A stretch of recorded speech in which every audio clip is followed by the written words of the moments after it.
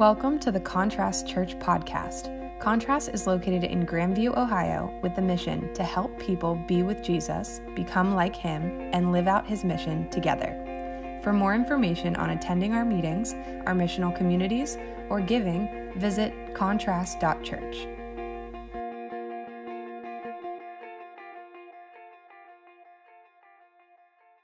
We are finishing up our series on Advent. If you've never done Advent or been a part of it or really familiar with it, you light a candle each week, the 4 weeks coming until Jesus is born, and you celebrate different components and aspects of how Jesus comes and what his roles are for us. And so the last few weeks, we've been studying those. There's the idea of hope, and that we have hope in Jesus, not only for what he did, but what he will do. And that was fulfilled through his idea that he's this great prophet, that that God did what he said he would do through Jesus. And then the next week we talked about peace and how Jesus is the great sacrifice that allows us to be at peace and shalom with God himself and in relationship with him. And then last week we talked about joy or happiness or blessedness and how all of those components together allows us to be fulfilled with joy and happiness under Jesus as the great King. And so today is kind of the culmination of all those. And if you were doing this at home, sometimes there's a fifth candle. It's a white candle. It's the Jesus candle, and you would light that on Christmas Day as the symbol of him kind of fulfilling all four here.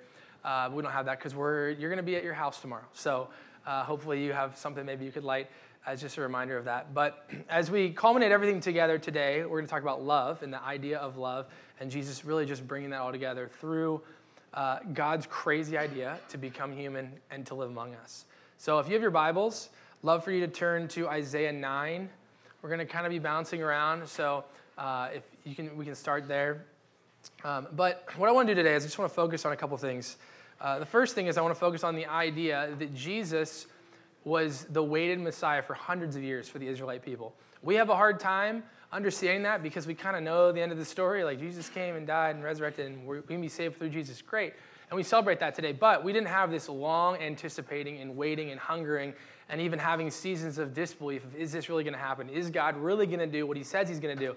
And so I want us to try to paint a little bit of a picture of what that would feel like for us. And then I want to talk about what does love actually mean in light of Jesus coming and living a life among us and eventually dying for our sins on the cross. So Isaiah 9, if you're there, Isaiah 9, Isaiah is a prophet in the Old Testament. And to give you just a little bit of history, Isaiah is the mouthpiece of God telling the people of Israel, the Jewish people, the chosen nation of God, a lot of things either they're doing wrong or what God's going to do. And in Isaiah 9, we get this, what we call a prophecy of what God will do through his people. And we know this to be him talking about Jesus. So in Isaiah 9, verse 6, it starts like this. And I read this in the first week of Advent, so it might sound familiar. It says, "For a child has been born to us, a son has been given to us, and he shoulders responsibility. And he's called Extraordinary Strategist, Mighty God, Everlasting Father, Prince of Peace. His dominion will be vast. He will bring immeasurable prosperity. He will rule on David's throne and over David's kingdom, establishing it and strengthening it by promoting justice and fairness from this time forward and forevermore. The Lord's intense devotion to his people will accomplish this." Now imagine, you're hearing that as Jewish people, you're like, that sounds really great. All this stuff sounds a little far-fetched. But the Jewish people, you're excited, this great King David was a man after God's own heart, and God was going to continue to use his lineage to bring this Messiah, this God with us. And they didn't have any idea what it would look like, but they assumed it would be like any other king or any other person of significant value, which means they're probably in a really wealthy family, a spectacular birth in a palace, right? And if you've already know a little bit of the Christmas story, you know that's not the case at all. But this anticipation is really rich for them. And there are times when the anticipation feels very real and very near, and there are times when it feels very far from that. I think about, us in our culture of waiting. The longest we wait for things is, if it's Amazon, typically 1 day shipping, right? Like, if I gotta wait longer, like they'll be like, you can save like $1 or $2 if you wait 3 days. And I'm like, why would I wait 3 days? I can have it here today or tonight. We don't do it, right? Why would we do that? Because we are not used to waiting anymore. Everything is just like this quick, and we want it now. It's funny, I remember my daughter, she loves Halloween, mainly for the candy. And like a week after Halloween, she's like, hey, let's do Halloween again. And I was like, you can't do Halloween every week because you would have no teeth. But I said, we do it once a year. You got to wait till next year. And she's like, well, that's dumb. Why can't we just do Halloween now? And I'm like, you know what? I don't know why. We could if you really wanted to. I don't know why Halloween's the end of October. It's freezing in half of the U.S. Let's just move it to October 1st. Can everybody agree? Hands raised. It's a great idea. Thank you. There's no reason why it's the 31st. Anyways, Halloween, right? You're anticipating, you're waiting. And as kids, nothing is more exciting if you remember waiting for Christmas Day and sitting down and seeing all these gifts in front of you and then reading the Christmas story. No, you're like, this is torture. Just let me open the gifts, right? Like, I remember we used to do it. We did it for a little while. My dad tried his best. A few years, we'd read the story, and then we'd get to open gifts. And after a while, it didn't happen. We'd be up at like 6:30 a.m. waking him up, like, we're going to open presents if you're not here in 10 minutes, you know? But that's the anticipation, this excitement and this wait. And we get excited about Christmas, and there's definitely a lot of kind of secular norms in Christmas that we participate in. That's fine. But the reality of the Jewish people awaiting a Messiah, to them, was a massive anticipation, because they're several hundred years from this prophetic word to the fulfillment of it was full of tons of turmoil, tons of hardship, and tons of moments that felt like there was no hope in what God would God actually do what he said he was going to do. And this leaves us with the last prophet in the Old Testament. So if you want to, you can turn to the end of the Old Testament, and a prophet named Malachi, if you've ever read him. He's the last prophet in the time period that we have of the Old Testament. And this is how Malachi closes. This is how the Old Testament closes. It says in verse 5, chapter 4, "Behold, I will send you Elijah the prophet before the great and awesome day of the Lord comes. He will turn the hearts of the fathers to their children and the hearts of their children to their fathers, lest I come and strike the land with a decree of utter destruction." End story. Pretty brutal, right? Like, what a cliffhanger. And then what we have is what we call the silent period, 400 years of silence. 400 years of God not really talking to his people. There's moments where they see the Jewish people try to fix what they had done wrong or make it better or alleviate some sort of difficulties, but God is pretty much silent for 400 years.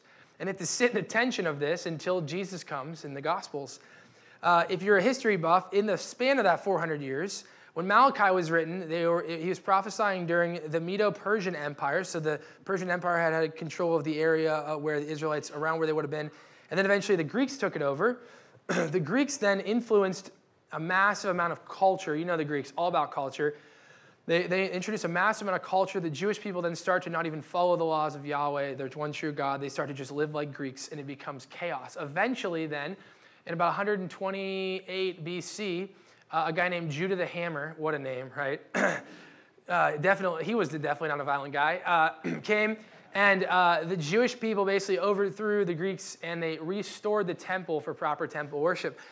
But if you guess it right, they still don't worship Yahweh. They don't follow the laws. They just did it more out of like a kind of a zealous spirit. And then you got another 60 years go by. 63 BC, Rome, who is like a superpower at this point, takes over and subjugates, which means they puppet basically Jerusalem and all of the Jewish people. And so then, about 65 years go by. That's when Jesus is born. And you're just sitting in this culture as a Jewish person, knowing all the stories from ancestor to ancestor. I mean, this is a very strong, it was a very strong culture of stories. That was just how you shared history. We didn't have Wikipedia, or what Wikipedia is now today. 10 years ago, it was the sketchy site. Now we seem to just, it's okay, it's valid, I guess. But they didn't have that. So the stories of like, hey, our entire ancestors lived through periods of exile, being taken away, the temple being destroyed, us having to deal with being in a culture that didn't value Yahweh or his laws, right? All of this tension for centuries and for generations and generations. And they have to sit in the hope of these prophecies that this will one day come true. And what's crazy about their hope was, yes, we will become free, but their hope was actually, it was skewed in the wrong direction. Their hope was, this Messiah will come, and just like maybe Judah the Hammer, he will come in with some sort of weapon, and he will overthrow Rome, right? He will take over the superpower that is Rome through military destruction. And God just has a completely different plan. I mean, how often in our lives do we feel like we have a plan, and it doesn't go well, and what do? We blame God, right? Like, well, God, come on. My plan was pretty good. Why did you not throw me a bone here and just make this work out?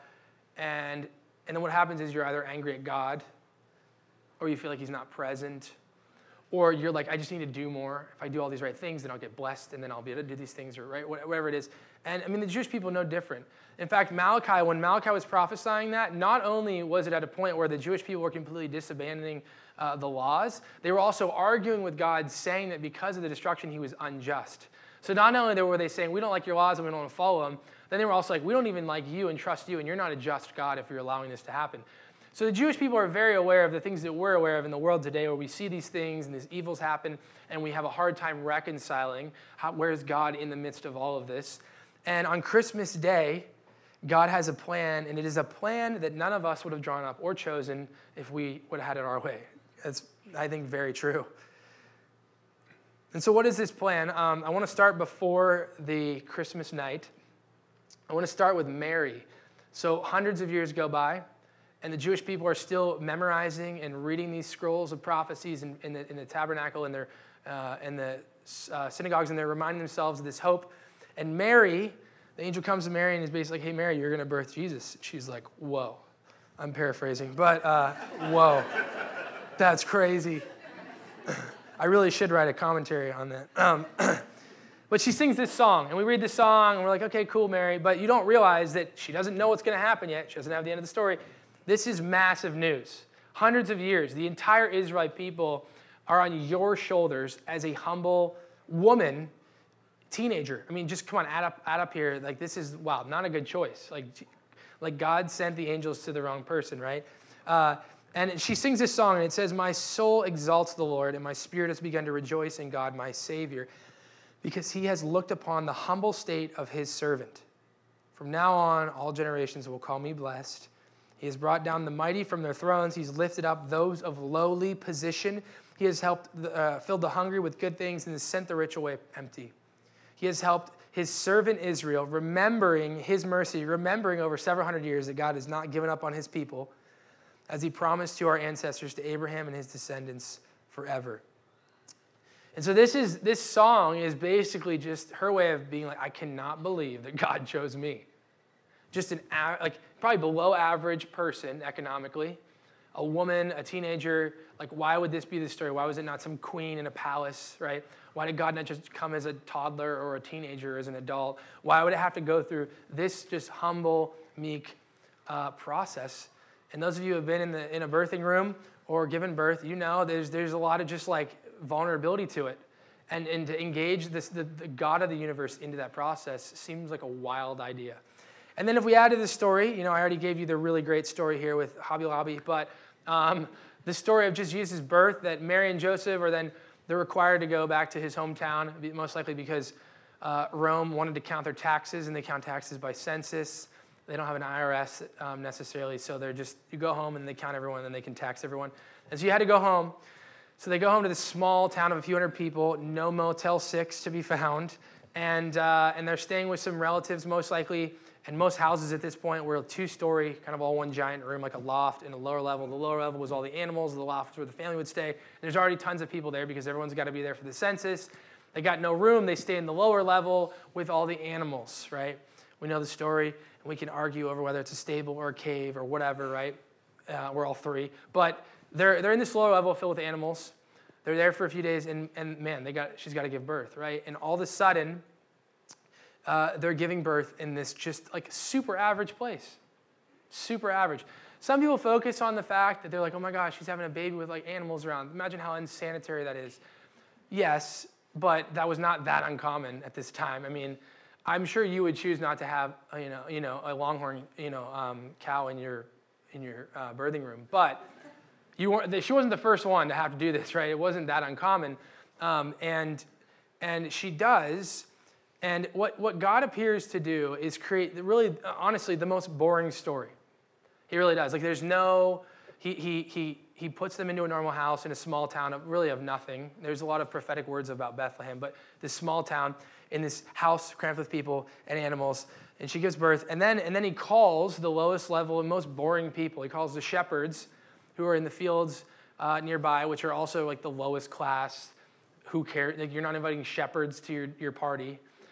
They can barely even read, So these guys, but the angels appear to them, and they give them the first opportunity to know that, hey, God is doing something for your people, and he is bringing great news and good joy. And that's what it says in Luke 2:10, if you want to turn there.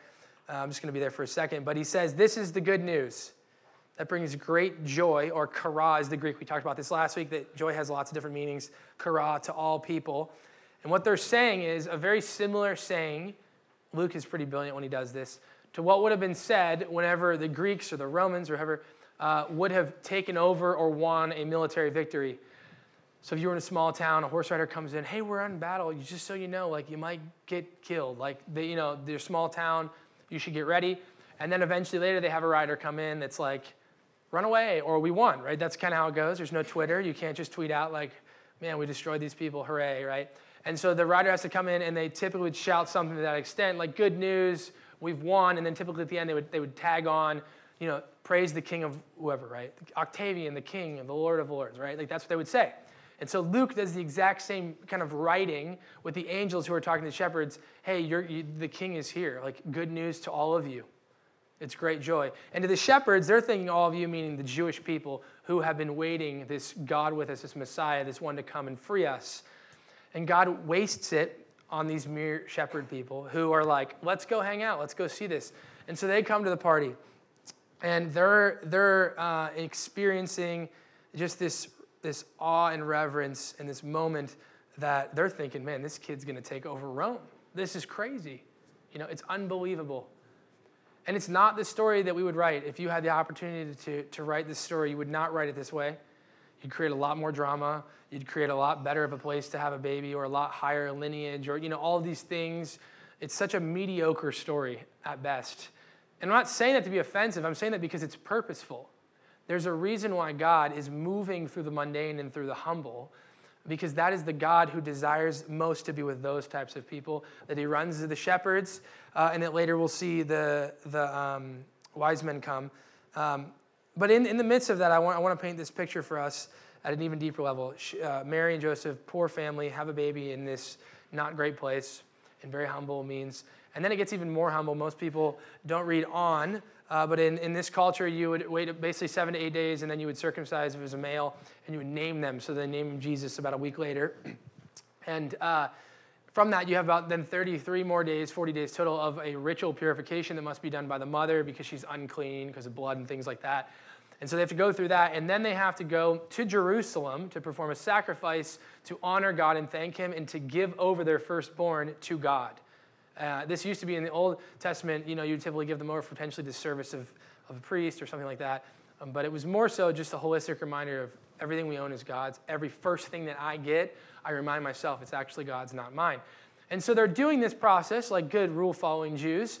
But if you notice, there's a little detail in there that they sacrifice 2 birds. In this culture, when you would do this, if you had the money, you would sacrifice a lamb, because that was just what was required of the sacrifice. If you did not have the means, then there was a law that was written that you could sacrifice 2 birds. And so Mary and Joseph are so poor, they can't even afford the true sacrifice that belongs to God, who gave them what we call the lamb, right, to us, and they sacrificed 2 birds. And this is part of the reason why I said the wise men weren't there, because if the wise men would have dropped that college fund on baby Jesus' manger, piles of gold, they would have plenty of money to buy a lamb. And they didn't. So arguably, they were there later. That's fine. You can fight me after service. But if you ever have a nativity scene at your house, I will pick up the wise men, and I will put them somewhere else. So just know that. Don't invite me over for Christmas. I'm a good time, I promise. But this story, though, of the wise men is this symbolic understanding of the world truly will receive the beauty and the benefits and the love of Jesus. And so these wise men come, and they get there, however old Jesus is, and they're just on their knees like, this could be it. We don't see a lot of further movement from them. They leave, they go back a different way. We don't hear that they spread the gospel to all the other nations. You don't necessarily hear that. It's not necessarily the point. The point is that God's love is now made accessible for all people, that this Savior of the Jewish people is also the Savior of the world.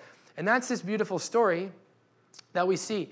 And it's prophesied in Luke 2 by a man named Simeon when Mary and Joseph are at the temple. They're doing all the sacrificing and the ritual purification laws and all that. A guy had been there for a long time that the Holy Spirit basically said, you're not going to die until you see Jesus. And in verse 27, it says, so Simeon, directed by the Spirit, came into the temple courts, and when his parents brought in the child Jesus to do for him what was customary according to the law, Simeon took him in his arms and blessed God, saying, now according to your words, sovereign Lord, permit your servant to depart in peace. This is a weird way of saying, I've seen him now, God, I can die. That's what he's saying, is this is the one. And he says this little song. He says, For my eyes have seen your salvation that you have prepared in the presence of all peoples, a light for revelation to the Gentiles and for glory to your people of Israel. And so what this is just reminding us is God's love is for everyone, Jew or Gentile. Gentile is just not a Jew, if you're wondering, so you're most likely a Gentile. But God's love is extending to all these people on this day, and he draws in people to show that, the shepherds, the lowest of the low. King Herod had an opportunity to go, and he didn't, obviously. I wonder why. And then the Gentiles, that these wise men come from the east, and these spiritual seekers are still able to find love through Jesus and salvation.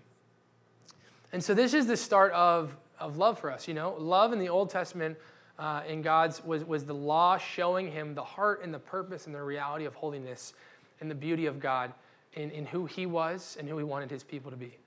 And that had a really bad trajectory for the people of Israel. They were not good. They would curse God. They would run off into the things of the world. They would refuse his laws. They would argue with God, all these things, right? And God finally sets it straight to show them how deep his love is, not just through law, but through a fulfilling of the law, through a human that is God.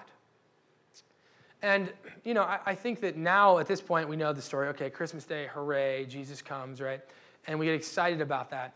But thinking about the anticipation that the Jewish people had to endure, thinking about my daughter waiting a whole other year for Halloween, right? There's this joy and hope and excitement, but there's also times of frustration, and there's times of anger, and there's times of, man, is this really going to happen?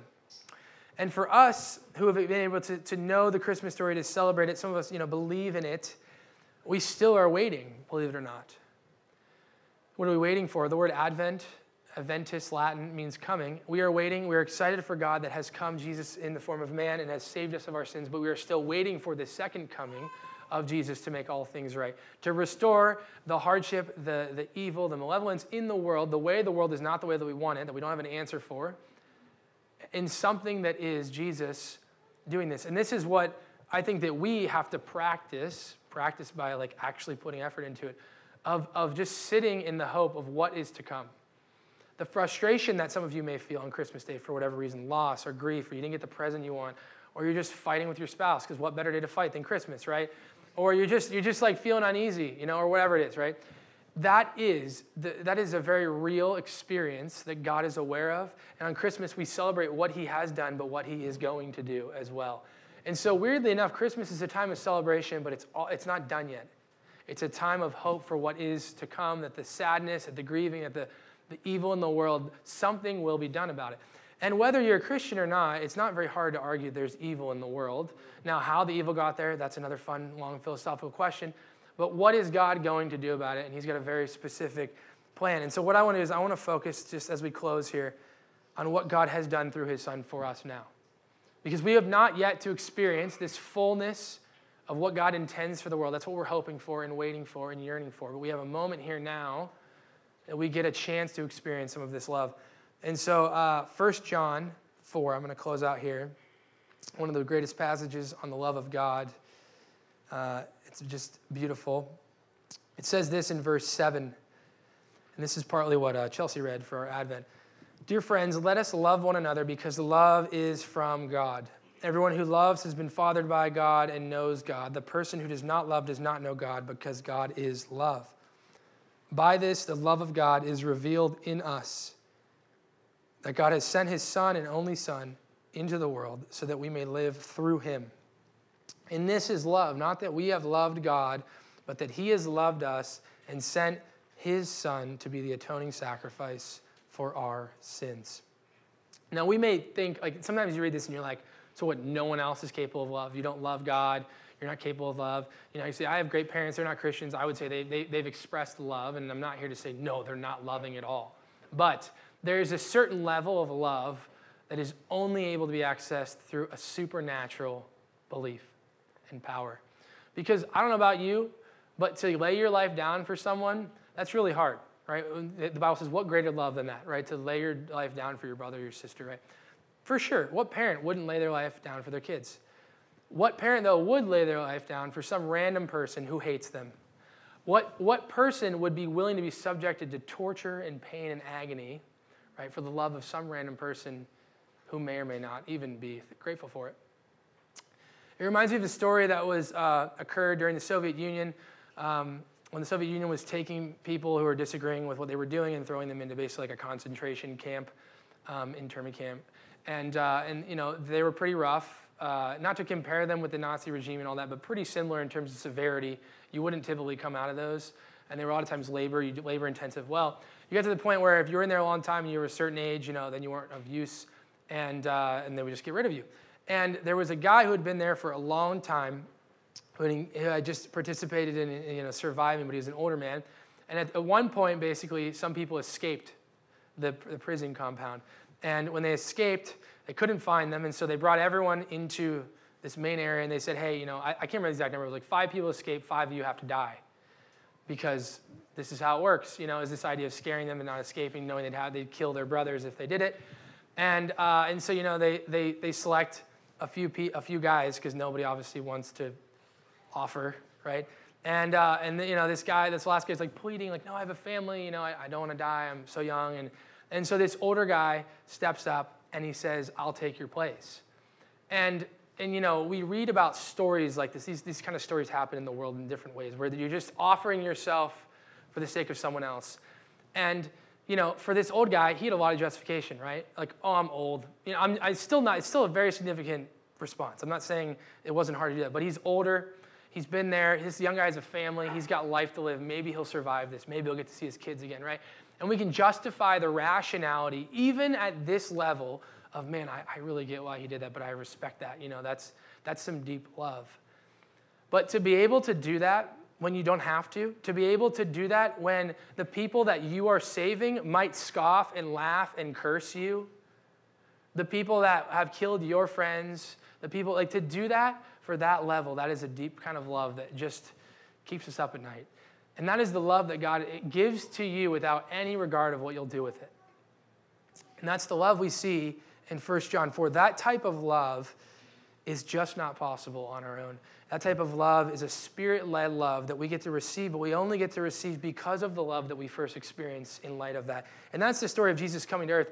Not just that he came in humble beginnings, but that he lived a very humble life, and that he died one of the most humble deaths possible, alone, outside of the city, unclean, scoffed at, unfair trial, right? Like, what kind of God would allow that, would let that happen? But that's the God who loves us so deeply, knowing the weight and the pain of sin in our lives, and shows us that. And so the passage goes on, and it says, dear friends, if God so loved us, then we also ought to love one another. That's a big verse for us as a church. We love out of response of God's love. It says, no one has seen God at any time, but if we love one another, God resides in us. We see God through people's love for others. It says he resides in us, and his love is perfected in us. It means made mature, complete in us, that we have everything we need in this moment. By this we know that we reside in God, and he is in us, and he has given us his Spirit. And we have seen and testified that the Father has sent his Son to be the Savior of the world. That's what we're doing today. We're testifying that we believe this to be true. No historian, even secular, would argue that Jesus wasn't born. It's really hard. It's a really spicy take. But they argue, did he do what he said he would do? Did he die? Did he actually resurrect? Did he actually do supernatural healings? People can celebrate the birth of Jesus as a great moral teacher without having to follow the Bible in any capacity. But did this man, did he really save the world? Did he really do what ought to be done to save the world? Is he continuing to do that through his people, through the love that we experience? Some of you, unfortunately, have very rarely experienced the love of God through his people, and for that I am sorry. But some of you have, and some of you, that's why you're here today, because people have loved you deeply in a way that you just can't comprehend. It says, if anyone confesses that Jesus is the Son of God, God resides in him, and he in God. It sounds that simple. Is it that simple? Let's keep reading. And we have come to know and to believe the love that God has in us. God is love, and the one who resides in love resides in God, and God resides in him. By this love is perfected with us so that we may have confidence in the day of judgment, because just as Jesus is, so also are we in this world. There is no fear in love, but perfect love drives out fear, because fear has to do with punishment, and the one who fears punishment has not been perfected in love. We love because he loved us first. We love because he first loved us. And that's just like the one sentence gospel. That's the story of the Bible, is that God has loved his people for no reason.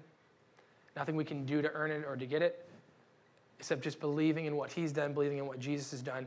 And that's the good news of the birth of Jesus, that God is doing something through Jesus.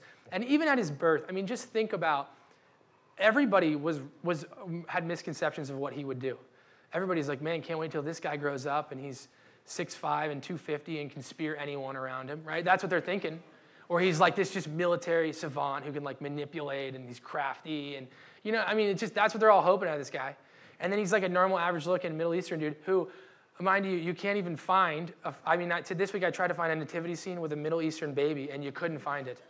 It was impossible. But that's who our Savior is.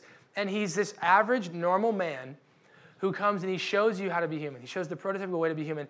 And he dies an incredibly just painful and humble death for you, for us, for the Jewish people, for the Gentiles. And all we have to do is just have ears to listen. That's what he says. Those who have ears to listen, listening, internalizing, and believing. And so here's what I want to extend to you as I invite Nick up and we wrap up here.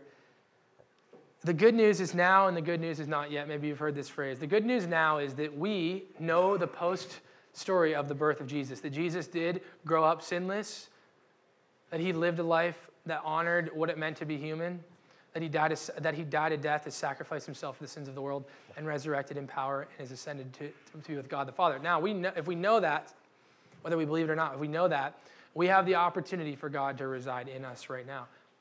The cool thing about this is your first time you believe that? You're like, maybe. Or it's your 5,000th time you've been to Christmas Eve ever since you've been born, and maybe families drug you, or you just like to follow the tradition and celebrate, right? We have the ability to remind ourselves of that today, regardless of where you're at. That Jesus was the Son of God, came as man, came through the most humble beginnings, that we have the ability to receive that. Now, does that mean, if I accept that today, that my life tomorrow is just amazing? Absolutely not. Not to be tragic, but people are dying today in the world. People are being tortured. There's wars going on today. In fact, Bethlehem, this city, is being attacked. People are being shot as of yesterday. The world is still full of evil. The good that we get now in our lives, that we receive, is a spiritual good for our lives, for our heart, for eternity. That does not mean that God is done with the world. And that's the hope that we have. And so the now is that we have access to this relationship that frees us, that provides freedom and hope and peace, which all of us are trying to fight for in the midst of chaos. But the not yet is that God is not done. And I love reading this. This is like one of the last chapters in the Bible in Revelation. This is what Jesus is doing in the second coming. It says, I saw a holy city, the New Jerusalem. It's this idea of this city set apart for God, a city on the hill, descending out of the heaven from God, made ready like a bride adorned for her husband. That bride analogy is the church. Those who believe in Jesus are Jesus' bride, to be married with him. And I heard a loud voice from the throne saying, look, the residence of God is among human beings. Sounds familiar. Sounds like John 1, when God became flesh and dwelt among humans and took residence among them. But he will live among them and they will be his people, and God himself will be with them. And what will he do? He will wipe away every tear from their eyes, and death will not exist anymore, or mourning, or crying, or pain, for the former things have ceased to exist. So Christmas, Advent, the celebration of what Jesus has done, is also being hopeful and excited for what is to come through the pain of our lives, through the mourning of our lives, that we can be joyful and at peace and have hope in the midst of still wanting more and hoping for more and hoping that we know the world is not the way that God wants it. And if you don't believe that, that's fine. You have to figure out how you want to handle evil. But for those of us that do, for those of us that want to believe in that want to put our faith in that, I promise you, it says when you believe and you have Jesus and you believe he's the Son of God, that he will reside in you. I promise you, God will not forget you. He will not leave you. He will not let you squander. He will be present in your life. And so that's the truth that we hope and believe in today. And so as we give you time, we have 4 things we always do every Sunday to let you engage with teaching and just our engagement as a group of followers of Jesus. So the first thing we have is you can reflect on this. We just love to give you space and time before you're probably already eyeing up. Something's in the crock pot right now. You're already excited for the plans or whatever it is, right? Just taking a moment just to sit the process before we move on to our day. We also have people in the back who'd love to pray for you about anything and everything.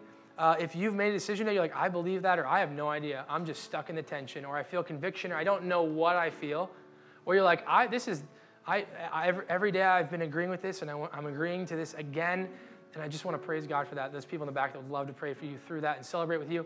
And then we also have two other things. We call it a bringing box in the back. That's where we place our tithes, offerings, and giving to the Lord through the local church. Sometimes churches celebrate something specific on Christmas. They have an offering. We're not doing that. We're just doing a normal offering. We are in the process of leasing and then buying a building, and so we've asked a lot out of you guys. And so if you'd like to give tithes and offerings, you can in the back or online, and bringing back a component of what is God's. And then lastly, we have the bread and cup, which to me it feels deeply symbolic in that on the same day we celebrate Jesus' birth, we also commemorate his death.